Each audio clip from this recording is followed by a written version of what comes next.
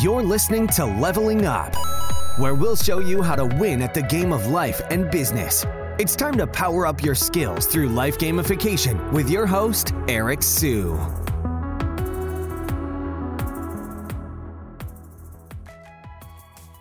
Okay, so today we are going to talk about how Spotify is heating up the podcasting wars with its $575 million spending spree. So this is fairly, in the last couple of years, Spotify has been gobbling up a couple of companies. Some that come to mind, you have Anchor, which is a simple way to create podcasts. And they were acquired for about, I think it was $140 million. And then you have Gimlet Media, which is a podcasting company, or you can call it a studio. And they were purchased for $200 million. And then just recently, a company was acquired called Megaphone.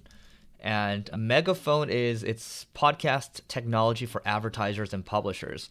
So you can see they're going pretty hard in the podcasting game. The first one with Anchor, the $140 million acquisition, that was to get people started in the podcasting game. Okay, that makes sense. So they want people to create more podcasts in an easy, simple way.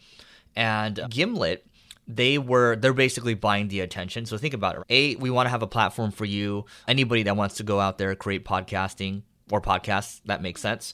Gimlet, here, we're just going to go buy a couple of well-known podcasts or the studio that cranks out great podcasts, and they have great reach, and it seems whatever they create seems to be gold, right? So let's go buy them for $200 million because we need to go buy more attention. We need to show that we're real important players or big players in the podcasting space. That makes sense. And then Megaphone, they're buying this podcast advertising and branding technology to help out advertisers and publishers. So if a publisher would basically be if you're the actual podcaster, advertisers, obviously you're the one advertising on these podcasts. So I actually don't know too much about Megaphone. I'm actually looking at the website right now, but they have apparently over 20,000 publishers and advertisers use the Megaphone platform. So you have companies like Wall Street Journal, you have LinkedIn, Marvel, ESPN, and Spotify's used them. Disney has used them as well. But here's what it says on the website. So for publishers, simple, powerful way to podcast, monetize more of your content through dynamic insertion, get the right insights to enable strategic decision-making, scale reliably without outages or downtime, access world-class support. Okay, so it seems like this is a hosting company. On the publisher side, it's to make it easy for them to also put ads on their podcast as well. So dynamic insertion, we have that through our host as well, but through Libsyn. But if I'm being very honest right now, the technology on Libsyn is fairly outdated. There's a lot of new technologies that are more intuitive, and they also look better as well. Now, on the advertising side for Megaphone, so they have a targeted marketplace, revolutionizes podcast advertising by providing the same effective targeting and measurement options used across other digital media. So reach your target audience at scale through 60,000 Nielsen audience segments, surround high quality content from some of the biggest podcast creators. So it just seems like it's an ad platform that's a lot easier to use. And I will say right now, the podcast ads market is fairly fragmented.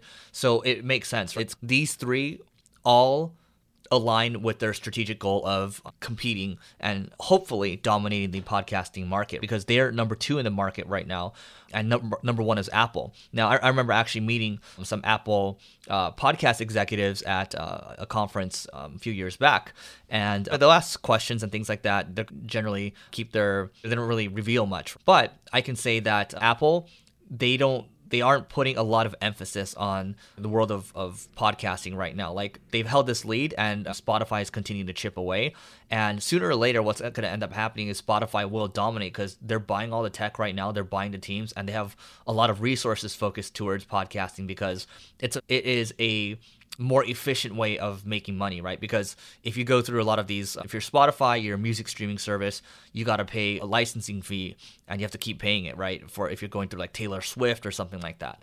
Now, podcasting, not so much. So it's from a cost perspective, it's actually more efficient, right? So they make more money by having podcasts or per listener from podcasting. It seems to make a lot of sense. And I'm looking at Megaphone. I'm like, this tech looks pretty cool. And it's still very much the kind of Wild West in the podcasting world. And it seems like they are they're definitely heating up the wars. And I think if they continue down this path and Apple continues to not fight back, then I think they will continually chip away. And eventually, maybe in the next, let's call it 5 to 10 years or so, they could very well become the market leader. Apple still got its reach. At the end of the day, Spotify is also very big as well. If we just type in real quick, Spotify users, let's see how many users they have. So they have 320 million users, 144 million are paid.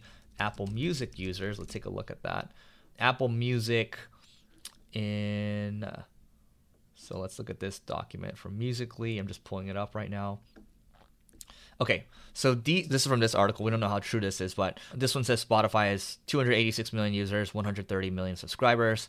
Apple Music is at 60 million as of June 2019, and they're estimating that they have over 80 million now. Look, Spotify has a lot of users already, and at the end of the day, Apple, again, they have their reach and they're not pushing Apple Music that hard, but with all the products that they have, and including Apple Music, it might be easier for them to get more users. All that to say, again, is I think Spotify is on its way to continue to solidify their status as number 2, but they might have a shot at number 1 if Apple really drops the ball in the next 5 to 10 years or so. But I think it's going to take some time to get there. And I think what also might be interesting as well, if SoundCloud continues to not do that, I think Spotify might just eat them up, because SoundCloud has 175 million users. We don't know how many of them are actually paid, but that is a lot of volume, that's a lot of traffic, a lot of awareness that they could use, because again, Apple has the reach, they have the awareness. Spotify could definitely use more. So anyway, that's what I think. I think it's exciting. And before we go, if you can support my book, just go to levelingup.com, get a free chapter of it, or you can go to your favorite online retailer, just type in Leveling Up Eric Siu, and we'll see you tomorrow. You may have completed this level, but many more bosses await. If you're looking to level up in marketing or business, just go to singlegrain.com/leveling-up to get access to our individual and team training programs. That's singlegrain.com/leveling-up.